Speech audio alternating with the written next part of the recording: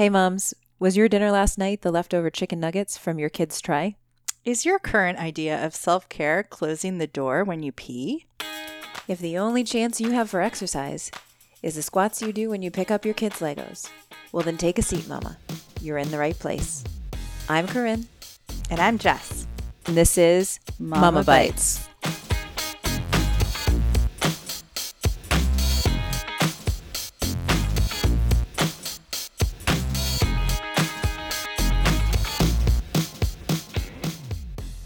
Hey there, moms. This is Corinne, and I am so excited to bring you this awesome interview that I got to do with Dr. Hawley Montgomery-Downs, who is a sleep researcher out of West Virginia University. I'm just going to read down some of her bio and research interests, and you're going to tell me that this is the person whose phone number you want at 2 o'clock in the morning. She conducts sleep research on sleep disorders and directs the sleep research laboratory at her university. Her research focus is on infant feeding methods, on the development of pediatric sleep disordered breathing, the impact of postpartum sleep deprivation and fragmentation on maternal functioning, and the long term maternal recovery from early postpartum sleep disturbance. How amazing is that? And she was amazing to talk to. You're going to learn so much. It's crazy how much she knows. And she actually provides some really helpful strategies and techniques in this interview. So I hope you listen to it to the end. It is a long one, so split it up if you need to. Take it in bites, right? Mama bites. And she was completely wonderful and has even offered to answer questions via email and etc. So she was really wonderful. Also, I'm very excited to announce that I'm going to be speaking at the North Shore Baby Bash in September, on September 22nd at the Peabody Marriott in Peabody, Massachusetts. And this is co-sponsored by two organizations that are pretty wonderful. Stork Ready and the Baby Mavens are co-sponsoring this event. There's going to be vendors, there's going to be speakers. So perhaps you're expecting, perhaps you have a new little one at home. This is going to be a super awesome event, and I am incredibly honored to be speaking about mindful and intuitive eating for moms and why diets are probably not going to be the best idea slash why they are the worst idea. I couldn't be more honored to be speaking. Also, I would love to welcome you into my practice if you are interested in working with me. I am now accepting spots for both in-person sessions. So if you are in the greater Boston area and want to come out to Canton, Mass, I would love to meet with you in person. And I know that isn't possible for everybody, so I also offer virtual sessions as well. So if you're interested in that, you can either go to the Mama Bites website, that's MOMMA bites.com, and you can click on the contact information, and that will get in touch with me. Or it will also link to my practice website, or you can go directly to my practice website, which is CorinneCrosley.com. That's CORINNE Crosley, CROSSLEY. Yes, I know that my first name is not correctly spelled for the English language. Take it up with my mom and dad. All right. I hope that you enjoy this interview and that you let me know what you think. Thanks, moms. Well, thank you, Holly, for coming on the Mama Bites podcast and helping me out with my research for my book, Self Care for Your Postpartum Year. I'm very excited to have a sleep researcher to talk to. Well, thank you for inviting me. I'm so pleased to be here. And of course, your interest in the topic is spot on, especially since you're looking at the first year after the baby's born, because as we know, it goes on and on and on. Yes, it does. Yes, it does. So, can you first sort of tell us a little bit about yourself and your interest in sleep research and how you got started? Sure. When I was an undergraduate student, I took a physiologic psych class, and there was one paragraph about sleep in that textbook. And the very last sentence of it was, a great deal more research needs to be done on this topic. And so I thought, well, there's a niche. And then looking further into sleep, I just absolutely fell in love with the topic. And when I was finishing up my postdoctoral fellowship, I started kind of casting about for what to write my first grant application about, and developed a really growing interest in postpartum sleep. Excuse me, because we're really interested in the function of sleep and individual differences in sleep, and there are some real limits though on what we can do to people in terms of messing with their sleep. We have so much evidence that sleep is important, that you really can't ethically deprive people of sleep for a very long time, or really impose harsh schedules on them. And then I realized I don't have to do that experimentally. There's this group of people out there who have decided to do this for themselves and by themselves, and they're called postpartum parents. Yes. So I started out looking at mom and dad sleep from the perspective of basic physiology and basic behavior, and then very quickly realized that this is also a public health policy issue and a family leave issue and a societal well-being issue. So that was sort of my entry into the specific area of postpartum research, which to me is among the most fascinating in the world. Wow. Wow. That's amazing. Wow. And thank God you're doing that work. Wow. So can you tell us, I mean, I know you can tell us, but introduce us to why sleep is so important, and particularly for postpartum parents. Right. So one of the questions that gets asked a lot is, why do we sleep? And I teach courses on sleep to students at the university, and we address this in the very first day of class. And I think the really important thing to think about is to turn it on its head and ask, well, why are we awake?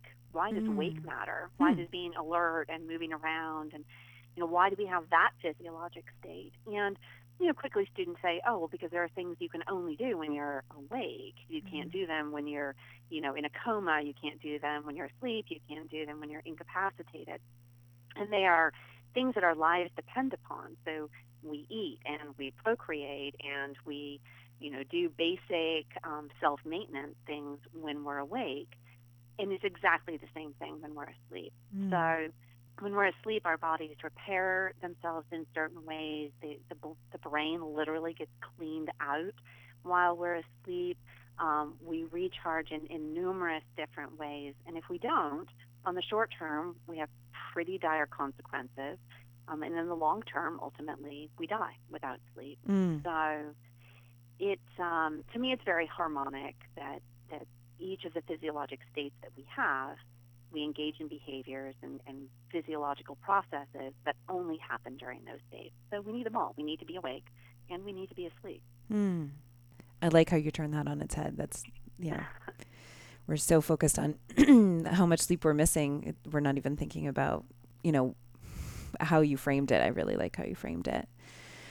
Well, it's one of the real ironies is that everybody complains about not enough hours in the day, and we wish we had more, and we want to be more productive. And there's still people out there who are trying to figure out ways of foregoing sleep in order to have more hours awake, when the truth is, and most people can reflect on this and realize that it's true for their own lives, that when we're well rested, we're actually more productive. So, fundamentally, sleeping better actually means that we're better during the rest of our lives too. Yeah, I think it's hard to come around to that. I think that's, people struggle with that, with the sort of seduction of productivity, that we're missing how productive sleep is too, right? Exactly, and how much it prepares us for being more intensively productive and focused and in a better mood. And you also asked, why is it specifically important for postpartum parents? And I would argue it's important for anyone who's doing a job that matters. And postpartum parents are doing, I think, the most important job that matters the most. Yes. And so sleep is critical to us being, having a decent reaction time so we can drive safely. It matters in terms of recovery, and of course moms in particular recovering from some major changes to their bodies. So there's some of the main effects. Cognitively, we also all know that we just don't feel good mentally one of the things that we're finding with sleep disturbed parents is that they do tend to the baby. They do the route necessary things. They feed their babies on time. They change their babies' diapers. They do all of the basics, but they don't respond to the baby's verbal cues. They don't look their babies in the eyes. They don't remember to take them out of their car seat when they arrive home. Just really, the spaced out things that parents worry about and don't realize that they're doing. Yeah, that was definitely my biggest fear in my postpartum year. That was like my husband had a fear of we live in the Northeast, so we have both severe seasons. So he was always worried about starting the car to warm up the car and not clearing it in the snow enough, and I was always worried about leaving the baby in the car with a hot car. And so one of us was always in fear one part of the year or the other. But yeah, when you're exhausted, it really throws off your body trust, I think, and what you know that you're capable of. Yeah, it's, again, with the irony that that life stage magnifies everything. Everything you do becomes so much more important, but also the stakes are so much higher. And the fact that that's the time when most of us are, more sleep deprived and more impaired than we've ever been in our lives, it can make you seriously paranoid. Yeah. Yes. Yeah. I would totally agree with that for sure. How much sleep are we supposed to be getting? Yeah. So that's a little bit of a disagreement that I have with where my field is at large right now. There's a lot of emphasis broadly in providing these consensus statements on recommendations for how much sleep people in different age groups should be getting. And I wish that we would just focus instead, because there are huge individual differences, and you can tell people that, well, most people of a certain age need this many, but the truth is, when you look at those statistics, then there are very large ranges of what is considered normal. And so rather than, and I'm not going to give you a number right now, because I just don't think it's appropriate. I would rather people focus on how do they feel. And also, there's this really easy experiment that people can do if their lives allow, and major nod to the fact that not everybody is in a situation where they can do this. But if you turn off the alarms and close the shades and arrange to have no one awaken you, and you lay down and you go to sleep, how long do you sleep? How hard is it for you to wake up when the alarm goes off in the morning? Are you feeling exhausted during the day? Are you snapping at your partner? Are you nodding off at meetings or in front of the television? Those are all really significant warning signs. So those are the indicators that you're not getting enough sleep. People who get enough sleep generally report that they haven't felt this good in years. They forgot that they could feel this way, like getting a new lease on life. And I feel sort of evil saying this to a postpartum audience because everyone's, craving that. Sure. But as you work through the postpartum process and time, getting back to that goal of feeling fully recovered is an appropriate one.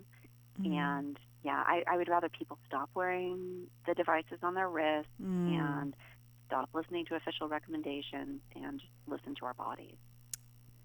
Oh my goodness, I love that. So I specialize in eating disorders, and so the way I work is from an intuitive eating stance, and so I've been going out and I've been talking to all different people in all different walks of life. The podcast started off as like talking about mindful eating and self-care for moms, and now as I'm sort of branching out in all these other forms of self-care, I keep hearing the same message over and over from these like really wonderful people, which is where the information is in your body. It's actually in your body. And I read a couple interviews that you did or commented about wearables. and how off they can be. Mhm. And, I was so excited that I was going to get to talk to you because, Yeah, I'm not a big fan of those. I'm a big fan of people being interested in their sleep. sure. I'm super happy that there is a huge apparent market of people who want to pay more attention to that incredibly important health relevant topic, Mm-hmm. but relying on one of those devices is ill advised at best. Mm-hmm. What, I know that I sort of read in the article, but can you explain to a little bit to our listeners about why they can be so far off sometimes, or a lot of the time Sure. maybe? Yeah.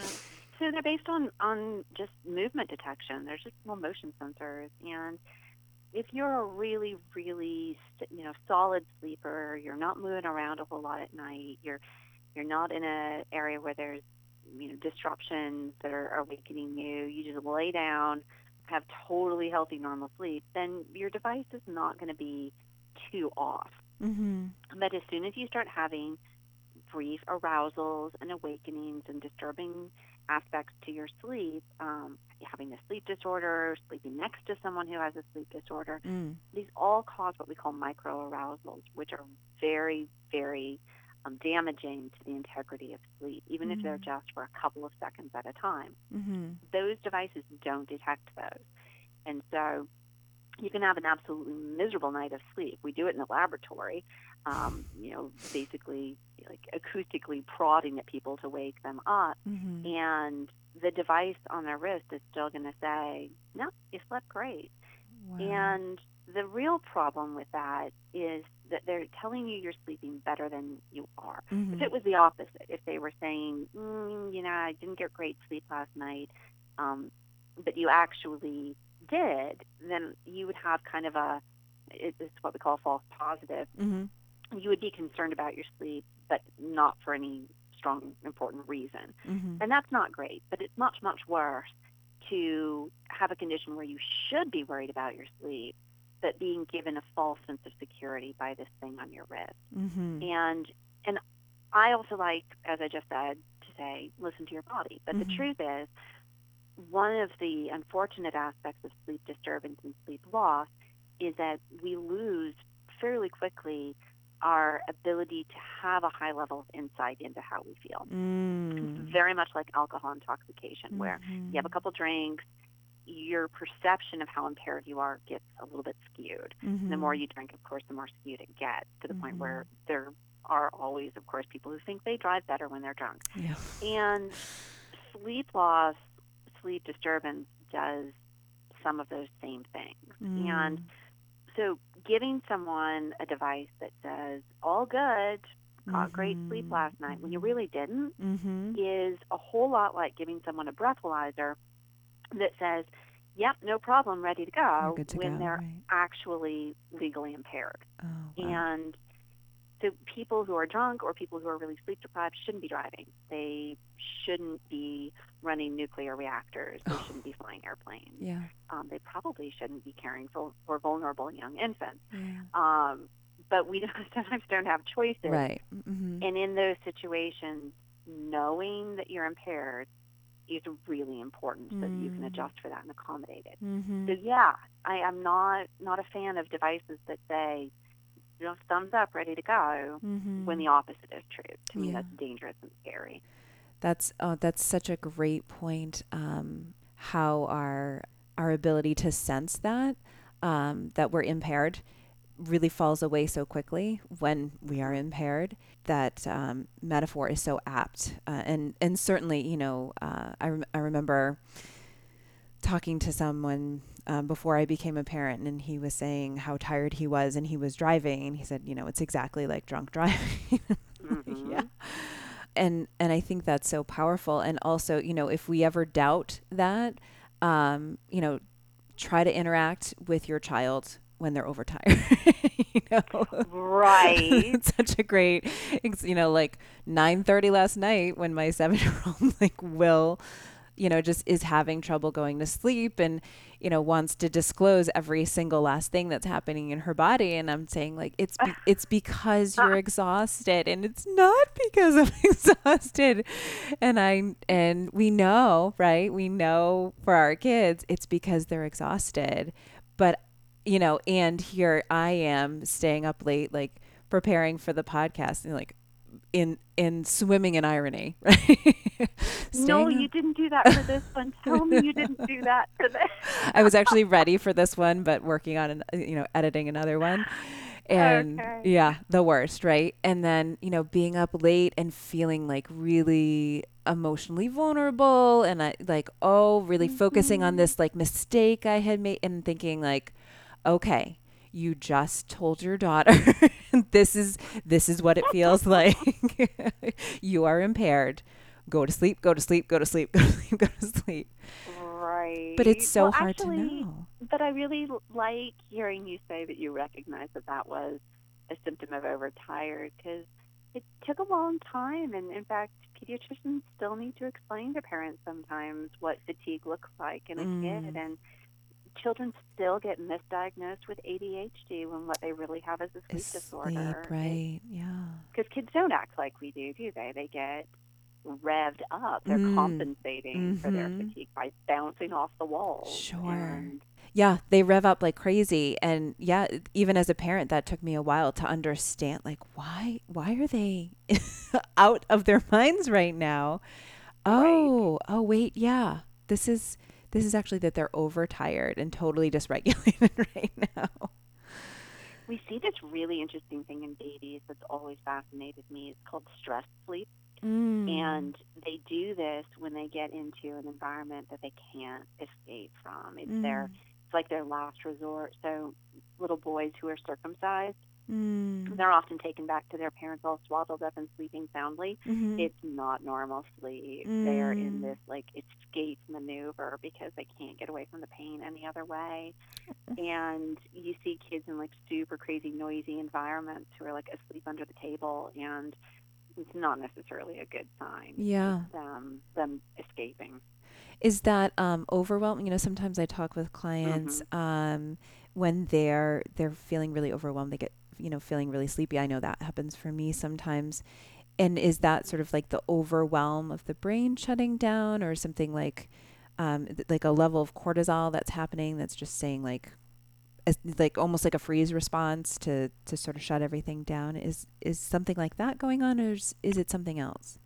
Yeah, so I'm stress sleep really applies to the sort of extreme reactions, but this is Okay. definitely a coping behavior. Okay.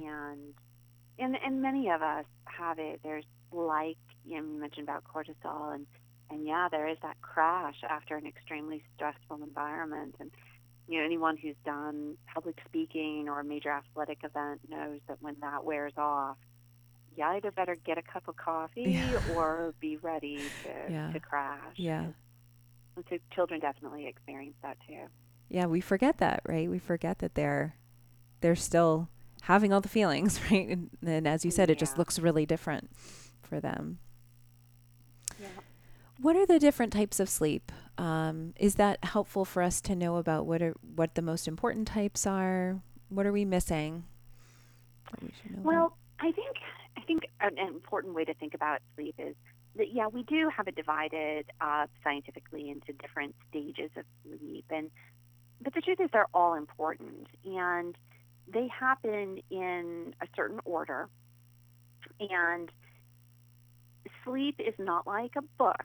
So if you're getting into it and you get interrupted, baby wakes you up, for example, and then you go back to sleep, you don't get to pick up where you left off. You Mm. have to start back at the beginning of that chapter. Mm. And so what happens is if you're getting awakened a lot, like once an hour, your sleep cycle is actually about 90 minutes long. And so you're getting selectively cut off from those latter stages. Mm. And the last stage that happens after about 40 minutes to an hour into sleep is REM sleep.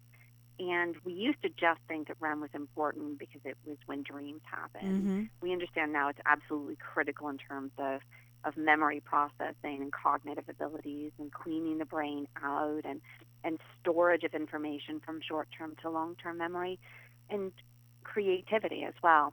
So if we're being awakened hourly and we're not giving ourselves the opportunity to go into REM, or something else isn't giving us the opportunity to go into REM, then we end up getting selectively deprived of that stage. Any stage that was at the end of the cycle would be vulnerable to that. It just so happens that it's the one. One of the other major stage divisions that we look at is slow wave sleep or delta sleep.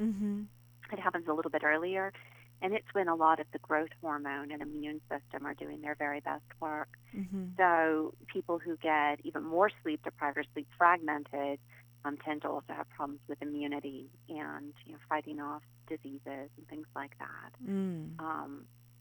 So I think the main focus is you can't choose to have more REM or earlier.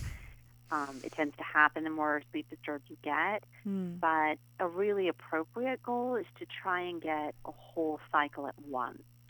And so given unlimited resources, if parents can come up with strategies so that they can take turns, or someone else can come in and help out, so that moms, particularly after the breastfeeding relationship is well established, if moms can get those increments of 90 minutes, so an hour and a half or 3 hours all combined together between feedings, then that's a really good kind of strategy to try and implement to get through that difficult time.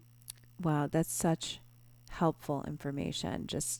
And so, I think with sleep, people struggle because it's so amorphous. But we have some information about what we need and what we don't need, but that's a really helpful, as we say in the business, specific, measurable, achievable, relevant, and timely goaling. That's a very smart thing to be able to work out with people. And I sort of go back to that, remembering that moment where I had 3 hours in a row. I woke up and I was like, I'm ready for anything.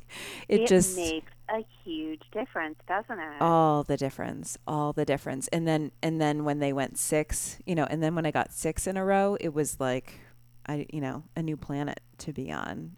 Right. It's like 6 is the new 8 hours. Yeah. Yes.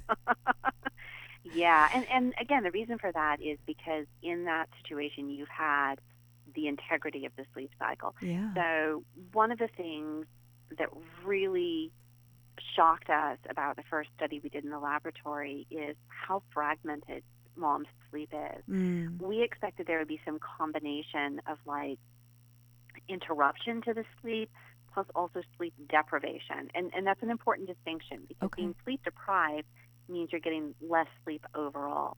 Being sleep fragmented means that integrity of that sleep cycle is getting interrupted and you're having to start over again. And so we thought we would see both, and we didn't. It was actually a very clear picture of no sleep deprivation. Women on average were getting about 7.5 hours of sleep if you add up all the pieces of it. Yeah. But there was no integrity to it. Yeah. It was like you'd taken a normal amount of sleep and chopped it up like confetti and then just sort of sprinkled it around. And being sleep fragmented is just as bad as being sleep deprived. So even though they were getting enough sleep overall, they felt as though they weren't getting any. Wow. Whoa. I just sort of want to take a breath there, especially because I'm thinking about, something that comes up in my work so much, so I bring it up in the interviews, is just sort of how hard moms tend to be on themselves. And sort of hearing over and over, and feeling myself as well, when, especially around self-care, right? That, okay, now I'm doing all the things I'm supposed to be doing, but I don't feel right. And so what's wrong with me, right? or what's the problem? Or, how is my body broken in this way or that? And so I really, really want to, pause on what you're saying about how damaging the fragmentation is. It's just as damaging as the deprivation. And Absolutely. But it's also insidious because you think, oh, well, I got an hour here, and then I got an hour and a half there, and then I got another hour there, etc. So what's wrong with me? right. And if somebody had obstructive sleep apnea and they're not able to sleep and breathe at the same time, and they're constantly having these awakenings, you wouldn't point to them and say, buck up, man. Yeah. Gotta get on your game. Stop being such a loser. But we do that to ourselves. Right. Absolutely. And now, forever and a day, I'm going to go back to, well, when I talked to Hawley, let's talk about if you slept for 20 minutes. Sure, that's great. Let's applaud that attempt. However, there's no way you got the cycle, right? That if the Right. cycle's 90 minutes, you're getting a very small portion of the cycle, actually. Exactly. And if someone has experiences with, the 20-minute nap or whatever during the day, and they feel good as a result, I am not going to disparage that. Sure. And I encourage them to, use whatever time and resources are available to them. Mm-hmm. But the truth is that very few, especially postpartum women, feel that way. Mm-hmm. And instead, what we tend to do is not nap and then, write thank you cards or do laundry Yes. or, The dishes. any of the bazillion things that Yeah. you're doing. Yeah. And then we beat ourselves up for it. Uh-huh. And the truth is that nap probably wouldn't have done you that much good anyway. Mm. So although it feels I'm squeamish about saying, nah, don't worry about sleeping. The truth is you'd be better off sitting down and using that time, to contact the people who love you and say, I need 3 hours of sleep tonight. Can you please come over and take the, 11 o'clock feeding? And then I will set my alarm for a half an hour after that and pump. And, strategies like that, whatever resources are at people's disposal. Sadly, not everyone has, the finished basement where you can go and put earplugs and eye shades and really dedicate to sleep. And Sure. we don't all have people who we unambiguously trust to care Mm-hmm. for our babies. Sure.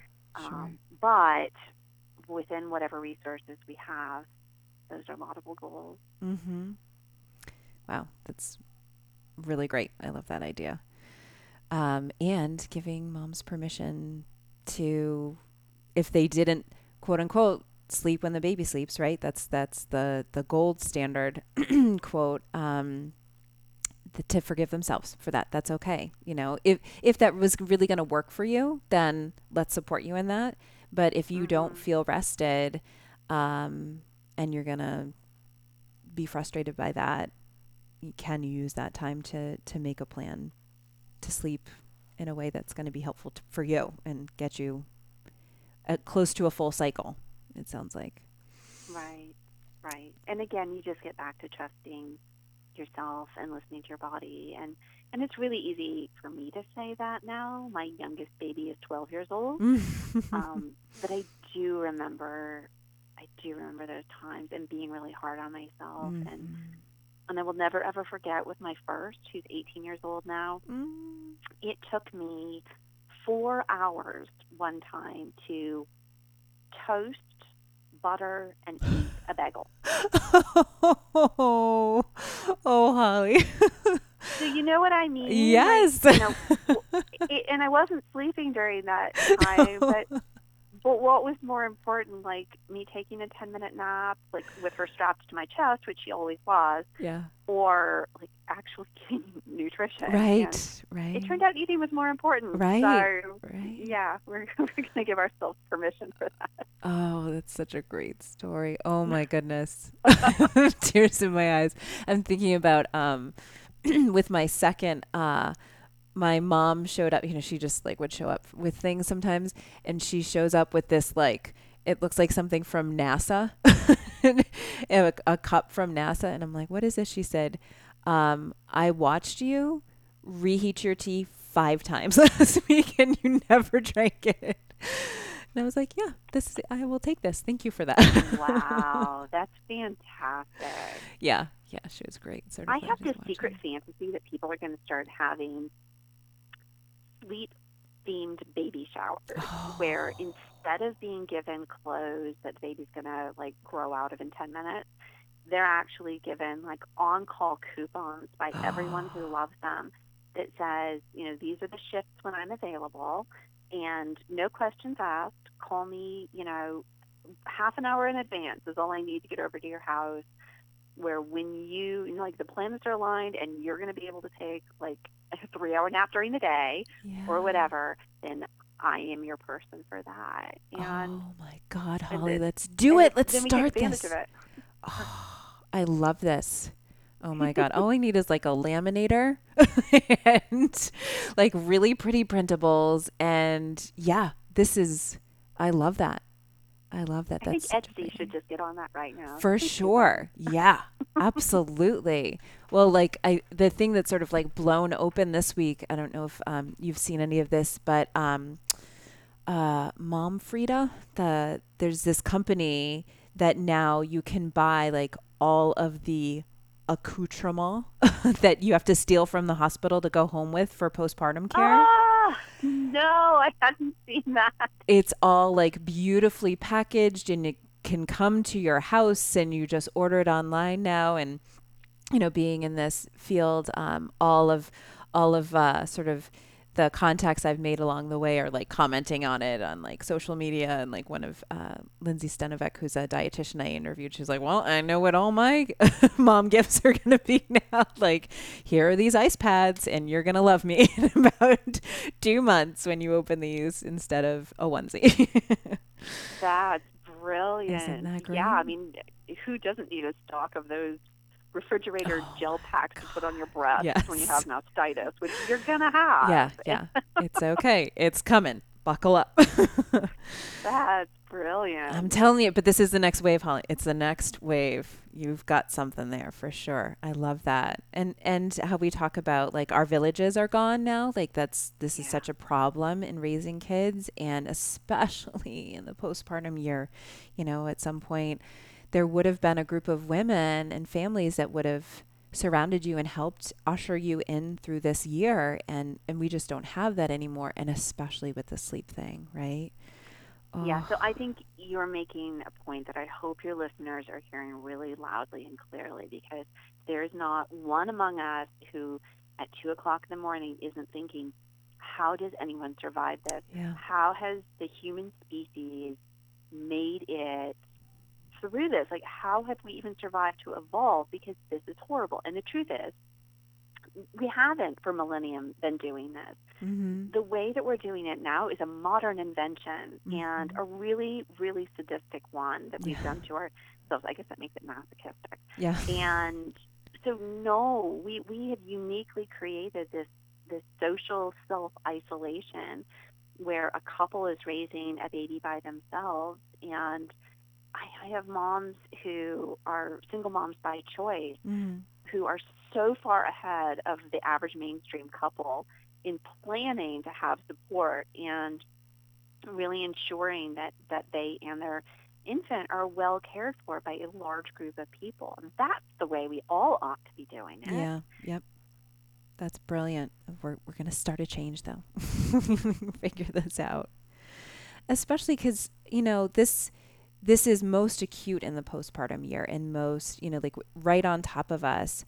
But you know, I last night was a good night, so I only walked into my children's room 2 nights or two times last night. I have Mhm. a almost 4 year old and a 7 year old. But I think the thing that I didn't know about signing on to become a mom is that this wasn't going to end super soon. And No. so I still have interrupted sleep. And what are some of the long term effects of those pieces? What are the things that we should know about with that? Yeah. Well, maybe I shouldn't say this to you because it's but this week my oldest moved into her first apartment and uh. my sleep hasn't been this messed up. I keep waking not here. Yeah. I don't know where she is or what she's doing. Yeah. And Yeah. so I'm starting to fear that it actually never ends. Never ends. Yeah. Maybe there's this, like, maybe their grandparents listening to this going, yeah, and Yeah. then you're going to have grandkids, so shut up. But so much earlier than sleep researchers were ever starting to look at this, people who study memory and cognitive abilities have been looking at what we lovingly call baby brain, and realizing, and there are all kinds of data supporting the notion that after the birth of a first child, that women's cognitive abilities aren't the same. And this is not something that I like to say. And if I heard a man saying it, I would probably start stabbing him with things. But it's true that our brains change. And so one of the things that I'm really interested in now is how much of that change and lack of recovery is due to sleep disturbance. And we know that there are long-term changes. People who study animal models and have long-term chronic sleep disturbance, they find that areas of the brain really, they morph in ways that don't ever recover. So I worry a whole lot that we're vulnerable to that same phenomenon. And one of the things that we do know for sure now is that with the birth spacing that we traditionally have, so like a year and a half apart in the Western world, we know now that women, their sleep has recovered by the time they have their next baby or get pregnant with the next one, but the effects of it have not worn off. So women's reaction times are still slower than they were. Their memory is still slightly impaired compared to what their baseline had been before the first pregnancy. And so, yeah, I don't like to talk about that, but I think it is a modifiable factor. But we're going to have to just make the choice to involve some other people in our lives. And not many of us are good at that. No, but I think that does help create some urgency even more in terms of sort of like, because so often we're just sort of like nose to the grindstone, like, okay, I can just get through this. But in terms of sort of those long-term effects, we need to be thinking about that. That's really serious. And, I certainly can attest to feeling as you can hear, even just sort of like word finding sometimes. And I'm not up several times a night, like a couple times a night, but, still, I believe that we can still feel those effects quite a while later. And I was always, they're subtle. They're subtle, and you lose your perspective over time, and don't realize that you're not quite where you were. Right? So, but what we're talking about is actually different than like a sleep disorder. I mean, that seems like a whole other kettle of fish. Are there disturbances or disorders that we should particularly be watching out for, or how do we know if we're supposed to talk to a doctor? Right. Yeah, and that's a really, really important question to ask. I get very reactionary when anyone talks about the postpartum period as being abnormal in any way, because the truth is it is a totally normal stage of life. Thank goodness many of us do this, otherwise humanity is going to have a problem. And so the disorder in relation to postpartum sleep is really a societal disorder. Well, that's a quote. We really, really need to reevaluate the way that we are treating postpartum families, the importance that we place on what these families are doing in terms of investing in humanity, and the expectations that we have of them, and that postpartum moms especially have of themselves, because they're a little bit out of whack, maybe more than a little bit out of whack. Yeah. And So yeah, the problem with postpartum sleep is what we're expecting of ourselves. But you're also asking, when do you seek medical attention? At what point do you start to worry that it's not just that, wow, you need the 3 hours, etc. Mm-hmm. And there are a couple circumstances in with that. One is that anytime that a woman starts to feel symptoms of depression, they are quite likely associated with sleep disturbance, Mm-hmm. but that is not something to ignore. Mm-hmm. And whether it's because of sleep or because of something else, that is not something to wait around and see if things improve. Once the baby starts sleeping a little better, maybe you'll feel a little better, but it's not worth waiting for. Mm-mm. We definitely know that you don't want to ignore those symptoms.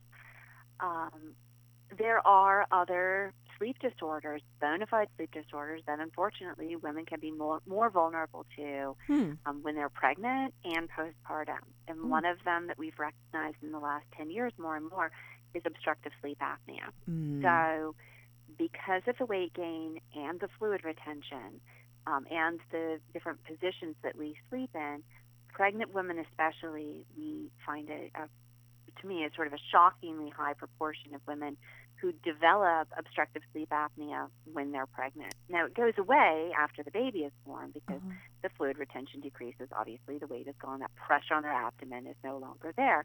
But that, too, is not something that is worth waiting around to have resolved. Mm. We're finding that women who have more severe obstructive sleep apnea during pregnancy, their babies are born earlier and smaller and have more difficulty transitioning. Mm. So there are now mainstream physicians who absolutely recognize the importance of treating obstructive sleep apnea even when women are pregnant. There are non-invasive ways of doing that. And Mm. it's important for her health, and it's important for the baby's growth and development, even in utero. Mm.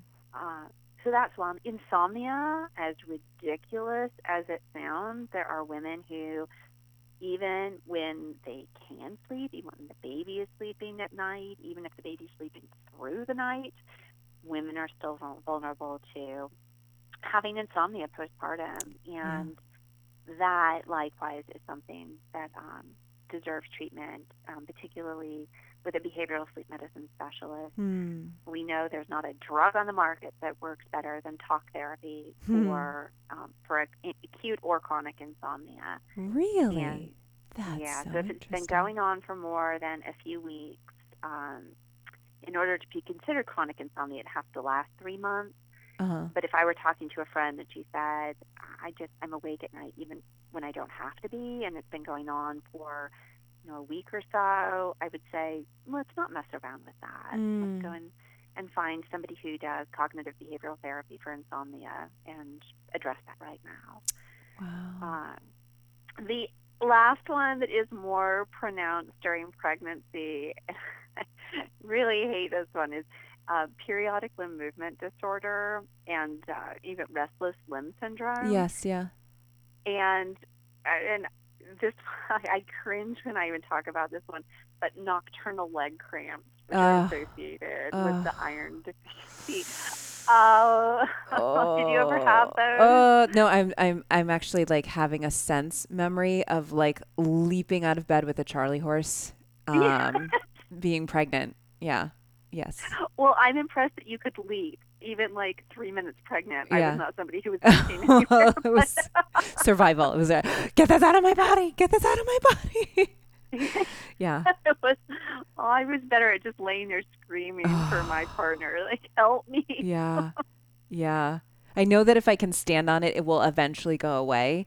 And if anybody touches me, it's going to be so much worse. And so that was, yeah, that was sort of the only way that I was leaping out of bed. Yeah, Yeah. well, it's Oh. something that we don't talk about a whole lot, but it is very common. And sadly, I mean, you want to make sure your iron stores are normal, Mm. but that's more of a serum ferritin thing most of the time. And again, I feel very wicked telling women this, but there's there are studies that showing that women who have problems with limb movements, jerky movements at night that they may not even be aware of during pregnancy, are almost guaranteed to have it in subsequent pregnancies. Mm. So Yeah. good to be aware of because it does fragment sleep, and it Yeah. does mean that you want to, if you're driving and, who isn't when they're pregnant, then you do want to make sure that you're giving yourself extra time. And if you feel impaired, just don't drive. It's not worth it. Yeah. Excellent advice.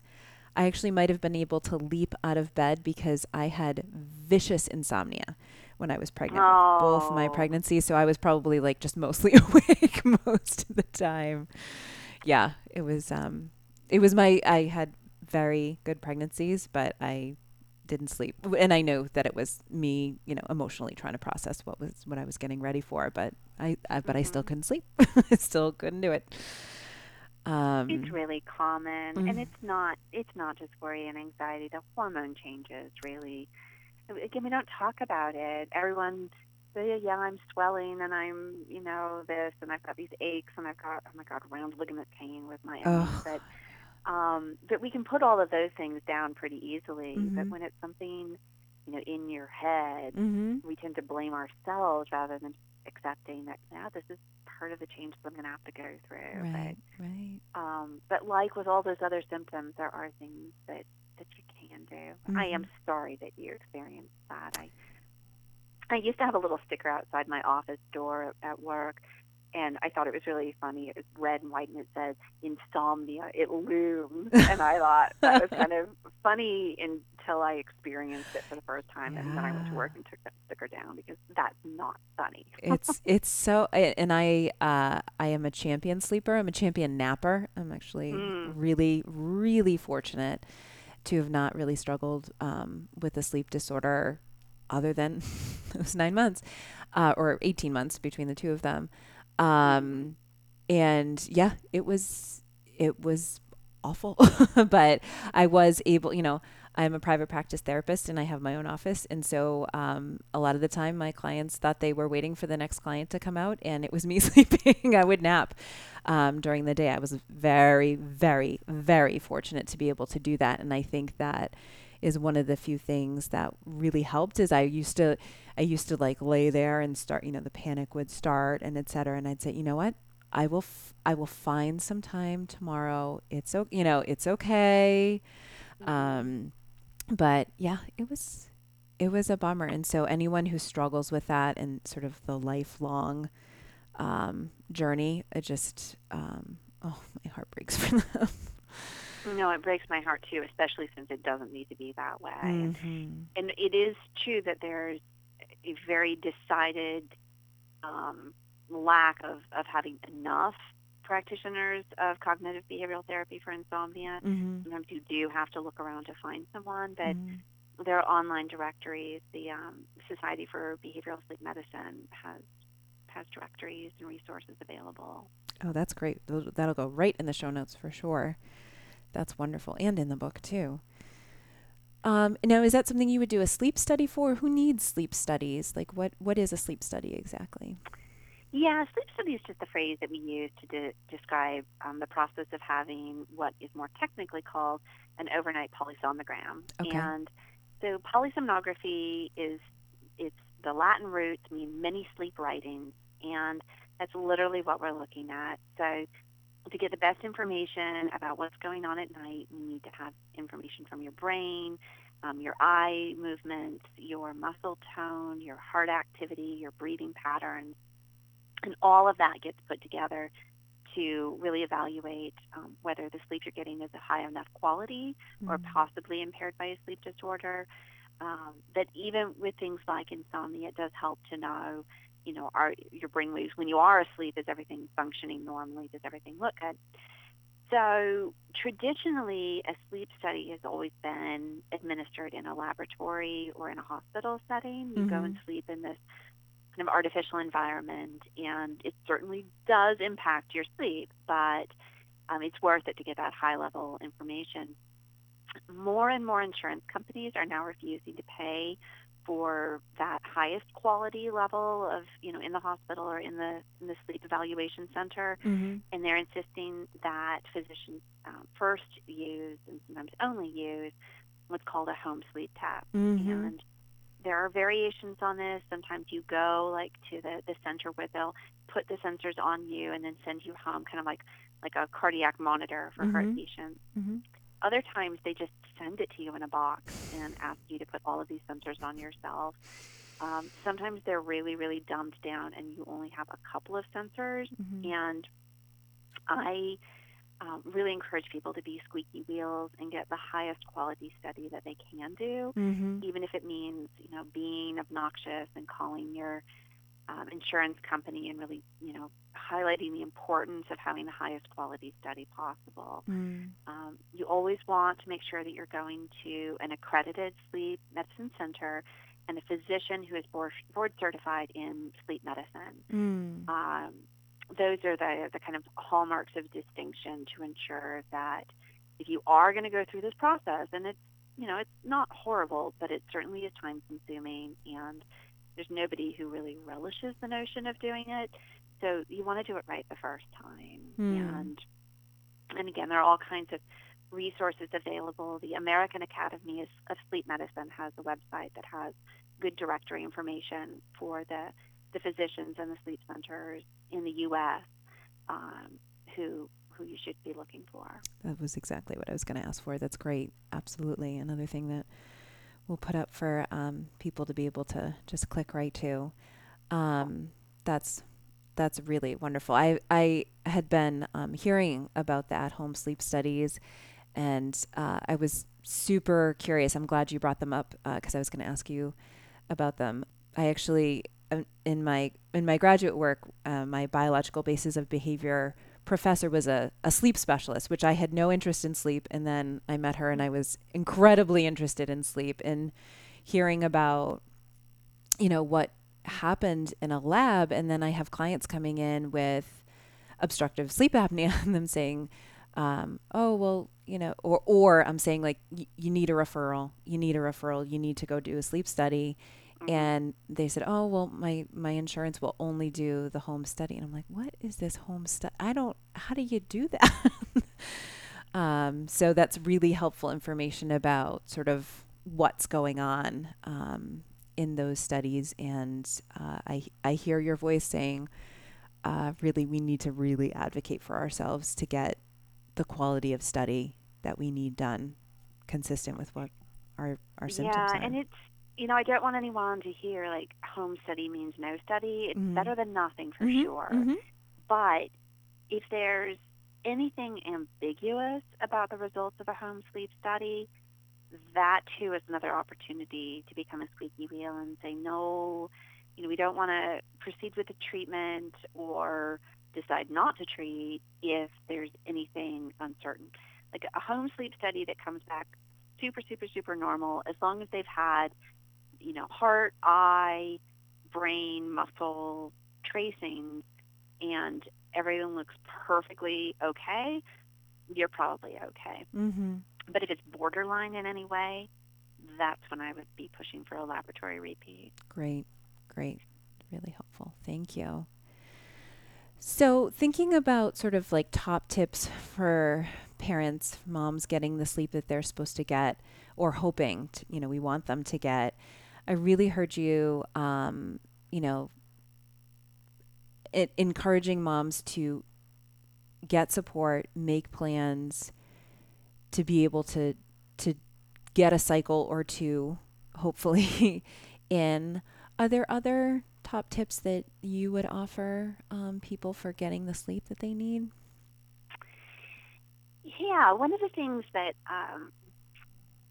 I used to go, I'm not quite sure why I'm not doing that anymore. I should look into that. But I used to go and be one of the guest speakers at the series of childbirth classes that our hospital offered. And it was, the things I had to say were really lost on couples who are like late in their third trimester. Everyone at that point is just really focused on the birth and choices surrounding anesthetics, and we're really just not equipped to be thinking about like 48 hours getting home from the hospital and then what. So I offered several suggestions then. I think for postpartum moms, they maybe are a little bit more meaningful. One of them is there's a survey that you can get online, and it's called the morningness eveningness scale. Horn and Ostberg are the scientists who developed this way of looking at sleep and functioning. And basically, and the colloquial for this is, are you an owl or are you a lark? Are you a morning or evening person? Okay. Because we know very, very well that, you and I have been talking a lot about the amount of sleep you get and the quality of the sleep that you get. But the third thing that's so important is, when are you sleeping? And so having regular sleep, having routine times that you sleep are also really important from a circadian function, because we know that our biologic rhythms happen on about a 24-hour basis.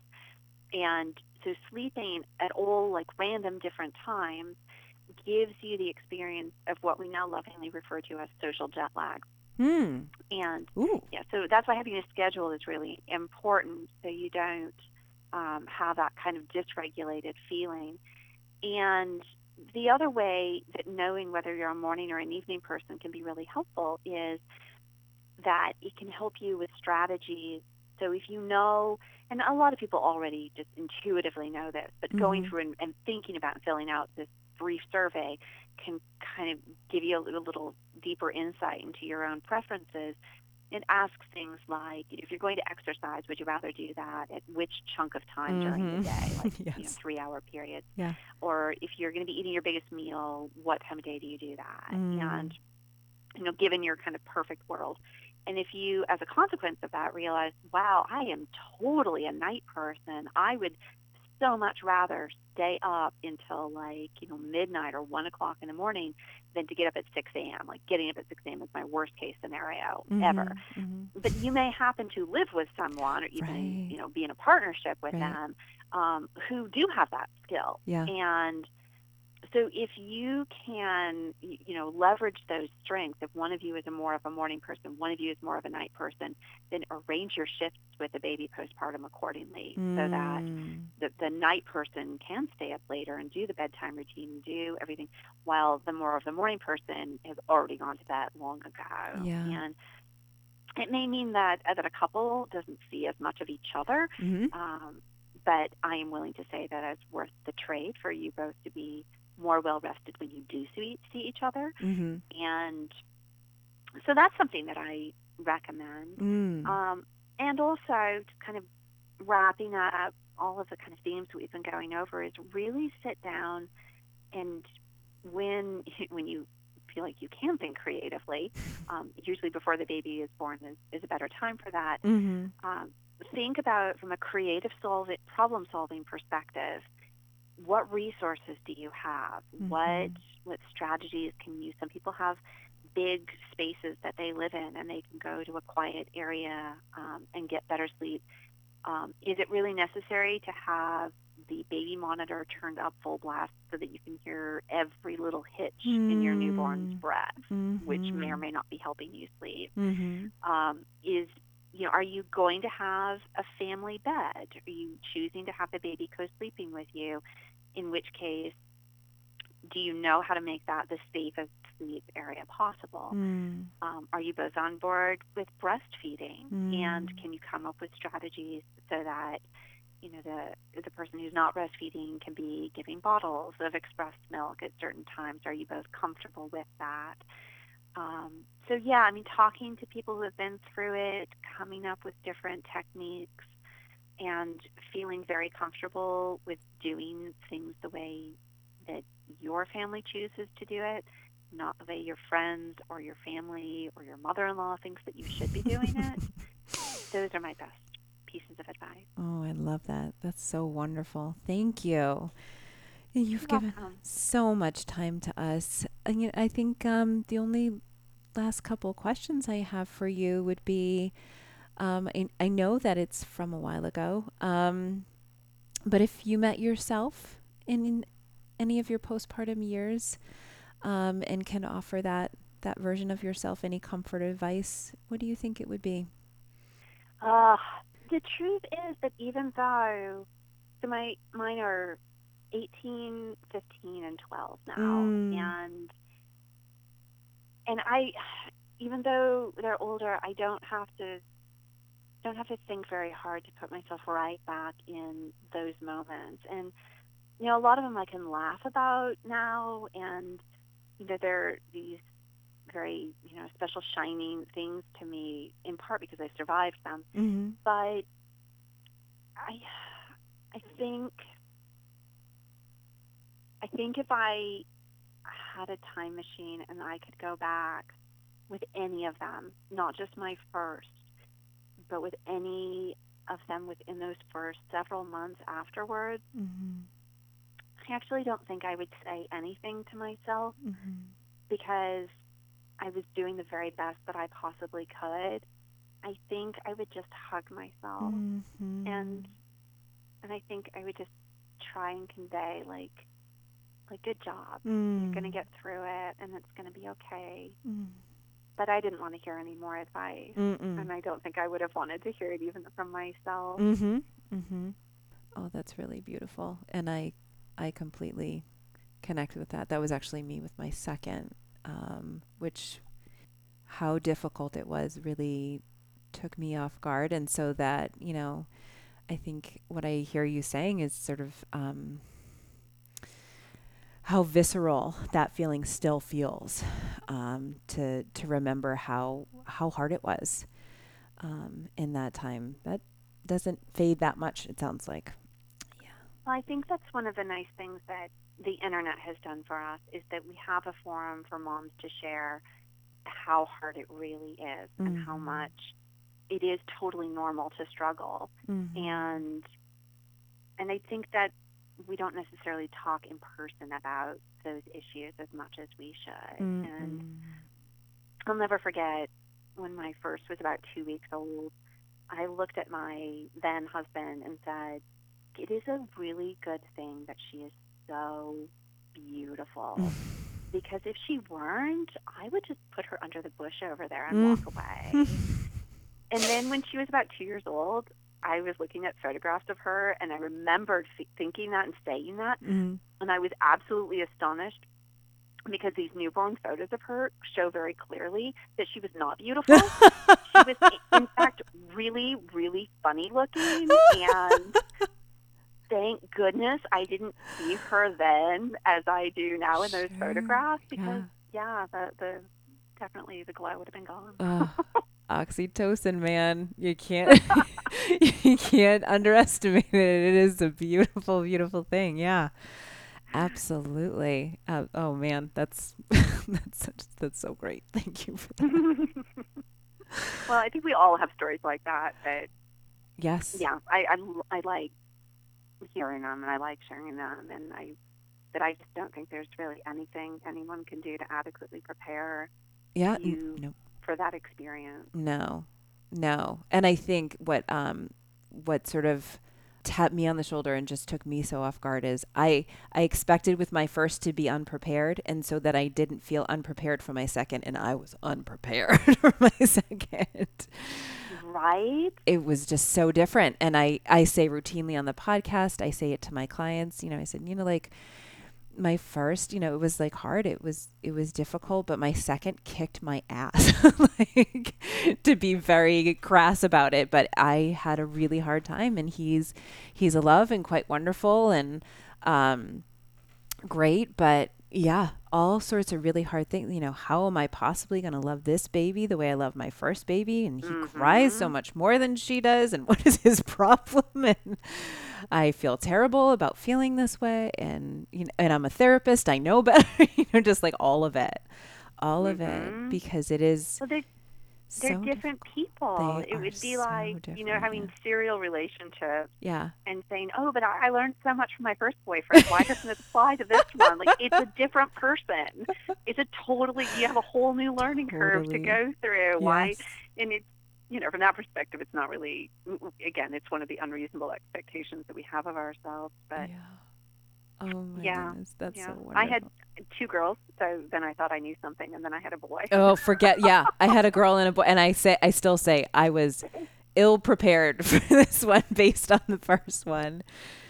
Yeah, they're different. Yeah. And my first is very quiet, and my second is the mayor, and yeah. I'm sorry, you talk too. Yeah. Well, I also make the assumption that there's some threshold that you must pass at some point. If you have enough children, it must get to be sort of route, and you become like an expert. And then a few years ago, I talked to a mom who has 8 children, and none of them are twins, and she said, no, absolutely not. She said that even after she'd had 5, she still had the thought that, like, oh, any minute now, any birth now, I'm going to feel like, yeah, I got this. I got this. Yeah. Absolutely not. Oh, that's so great to hear. Where can our listeners find you? Are you on social media? Do you do any of that, or should I just post a lot of the articles that I found? Where's the best place to find you? Yeah, so I don't have a great web presence. Mm-hmm. I'm really good at following people, but I don't really broadcast. I think I'm like more of a intellectual parasite. Like, I love taking advantage of people like you who are really good at the social media thing, and I'm just going to kind of, speak through those of you who are really well connected. So I'm very grateful that you have this going on, and that, you've got the respect of your listeners. My published science is my most authentic voice. Mm-hmm. And other than that, I'm available via email, and I'm in my university's directory. So if anyone wants to communicate individually, I'm happy to hear from them. Sounds wonderful, and actually sounds quite healthy to me. That sounds so lovely, actually. We all learned a lot today, so thank you so much, Hawley. This has been wonderful. Oh, it's been my pleasure. I appreciate the opportunity. Thank you. So that's it, moms. That's the last bite for today. But in case you're hungry for more, head on over to the Mama Bites website. That's MOMMA, Mama Bites website, and stream more of our podcasts. Or find them anywhere that you find your podcasts: iTunes, Stitcher, SoundCloud, Google Play. And don't forget to stop by Instagram, and definitely come on by our Facebook group, the Mama Bites Lunch Table. We'd love to have you there. And until we meet again next time, remember, motherhood is a long journey. Don't forget to pack some snacks.